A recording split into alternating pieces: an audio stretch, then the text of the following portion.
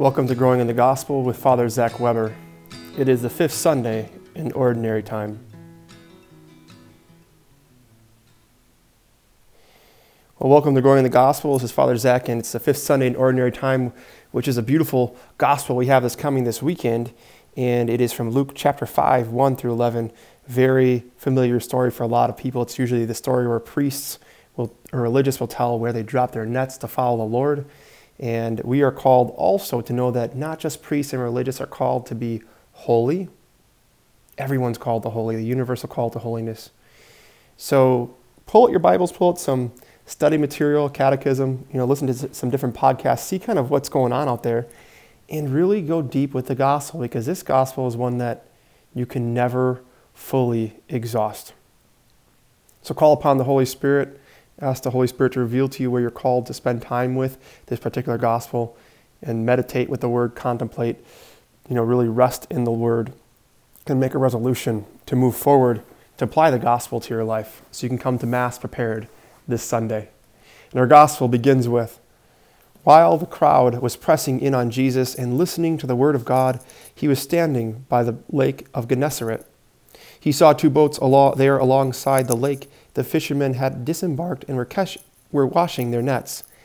Getting into one of the boats, the one belonging to Simon, he asked him to put out a short distance from the shore. Then he sat down and taught the crowds from the boat. After he had finished speaking, he said to Simon, "Put out into the deep water and lower your nets for a catch." Simon said in reply, "Master, we have worked hard all night and have caught nothing, but at your command I will lower the nets." When he had done this, they caught a great number of fish, and their nets were tearing. They signaled to their partners in the other boat to come to help them. They came and filled the boats so that the boats were in danger of sinking. When Simon Peter saw this, he fell at the knees of Jesus and said, "Depart from me, Lord, for I am a sinful man." For astonishment at the catch of fish had seized him and those with him, and likewise James and John, the sons of Zebedee, who were partners of Simon. Jesus said to Simon, "Do not be afraid. From now on you'll be catching men." When they brought their boats to the shore, they left everything and followed him. Wow, I just love this gospel, but I'm just going to go through it briefly to hopefully open it up for you a little bit so you can practice your Lectio Divina, practice your prayer, and come to Mass prepared and ready to go deep with this particular gospel. So a few things about this gospel. Typically when we hear the word boat, it's a symbol of the church, and the water is a symbol of the world. So he's at the lake of Gennesaret, and people are pressing in on Jesus and just listening to him. And maybe just ask yourself that question right now. Do I take time every day to listen to Jesus? Don't know what your answer is. Sometimes mine is yes, sometimes mine's kind of. Sometimes it's a straight up no. But taking time to listen to him, and he's standing at the lake of Gennesaret, and two boats were there alongside the lake, and the fishermen had disembarked and they were washing their nets. Now this exercise of lowering your nets into the water in the night and bringing them up took about 3 hours. So they're probably pretty tired.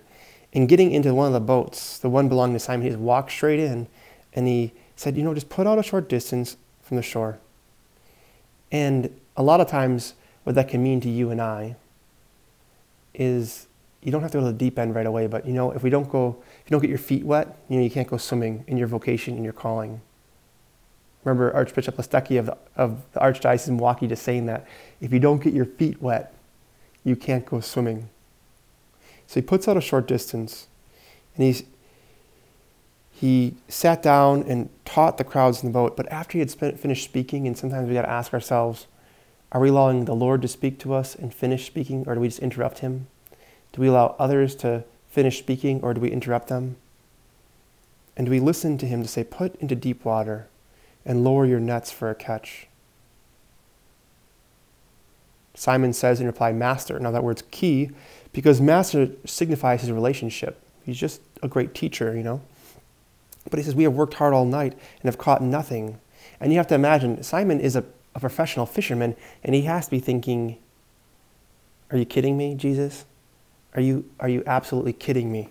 You want me to do this? You want me to put my nets out in the middle of day? And day is always a sign of blessing, and night is always a sign of darkness and when negative and evil things happen. So he does lower his nets, and his nets can mean many things. His nets are obviously the physical nets, but what are those barriers that you have, those attachments that you have that hold you back from being absolutely on fire and totally the Lord's? What are you holding on to? Where is the Lord calling you to lower your nets and trust him more today? Because he gives himself to you completely in the Eucharist. No nets. Question is, why don't we do the same? Where is there a need of healing in our lives? And when he does this, they caught a great number of fish and their nets were tearing. He supplied abundantly. And they signaled to their partners in the other boat to come to help them. And they came and filled both boats so that they were in danger of sinking, saying the things of the world will never satisfy you, they'll overwhelm you. And you can maybe just ask yourself, aren't you sick and tired of being sick and tired? Same old, same stuff, different day.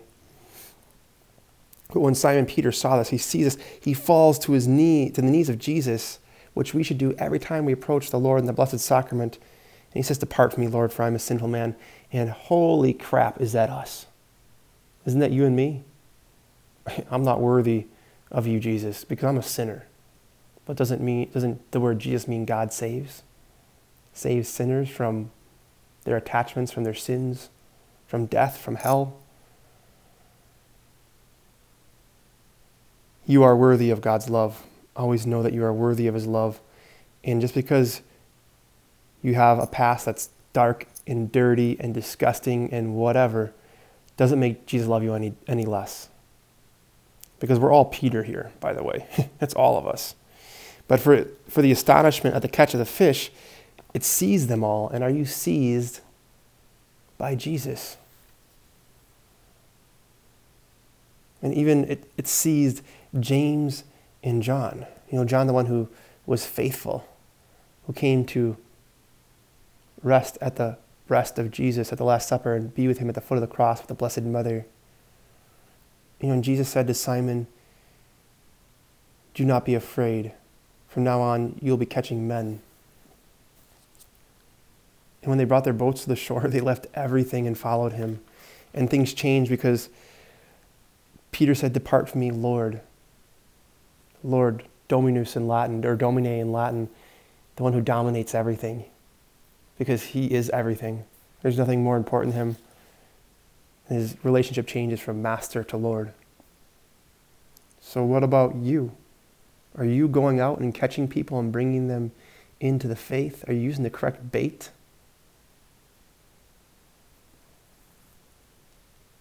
Know that the Lord will always give you the necessary grace that you need. And he'll never give you less. He'll always give you more than you need, but he'll always prove to you the proper way of dropping those nets. And are we trying to catch fish and evangelize, or are we trying to feed sheep and disciple? Because just know this, fish don't eat grass and sheep don't eat worms, says Father James Malin. So we have to use the right bait. The bait is prayer, the Blessed Mother, the saints' beauty, the three transcendentals, truth, goodness, and beauty, but also an invitation. And man, we're bad at that as Catholics. We are not good in general. We're not good. And the Lord invites Peter to come follow him, and he's asking you to be Christ to others, to pull others out of all those boats that are just saturated with the world, and maybe to sit down and open this gospel and just say, hey, this is me and this is you. Let's get our butts back to confession. You know what? The Lord is not disgusted by our sins. And he has a plan for each of you. But if we're holding on to these nets, these things of the world, you can't do it. We gotta let go and let God. So the song I'm going to finish with is called The Plan by Luke Spihar, and just a little plug. He'll be here in Anago for a concert, a Lenten mission, on April 7th. So mark your calendars. He'll be here from 6 until 8 p.m. with a concert from 6 until 6:45. And then we're going to have adoration and confession from 7 until 8. And he's going to rock it. I have a really good feeling that we'll lead with beauty, and he'll call all those fish of the sea back to confession, back to true worship, back to right relationship with Jesus. As you go forward, know of my prayers for you, and may Almighty God bless you. In the name of the Father, and of the Son, and of the Holy Spirit. Amen.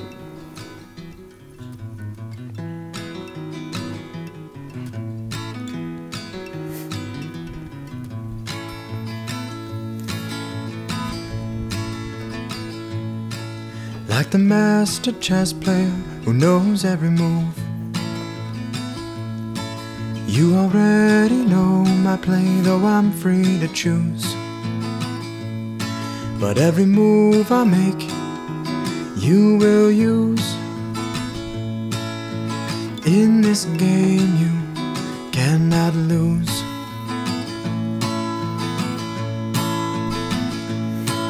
If I look with perfect sight at my own past, I can see how you helped me just because I asked. And every situation guided by your right hand, all moving in your perfect plan.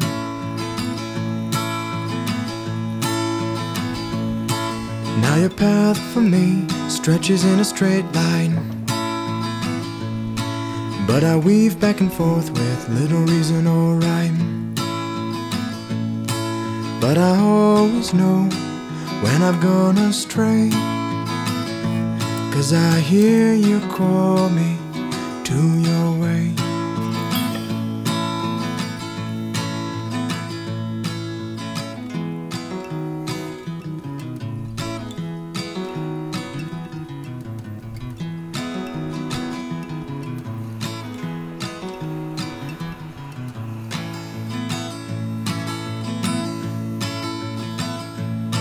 Now the two roads lay clearly seen, with or without you, no in between.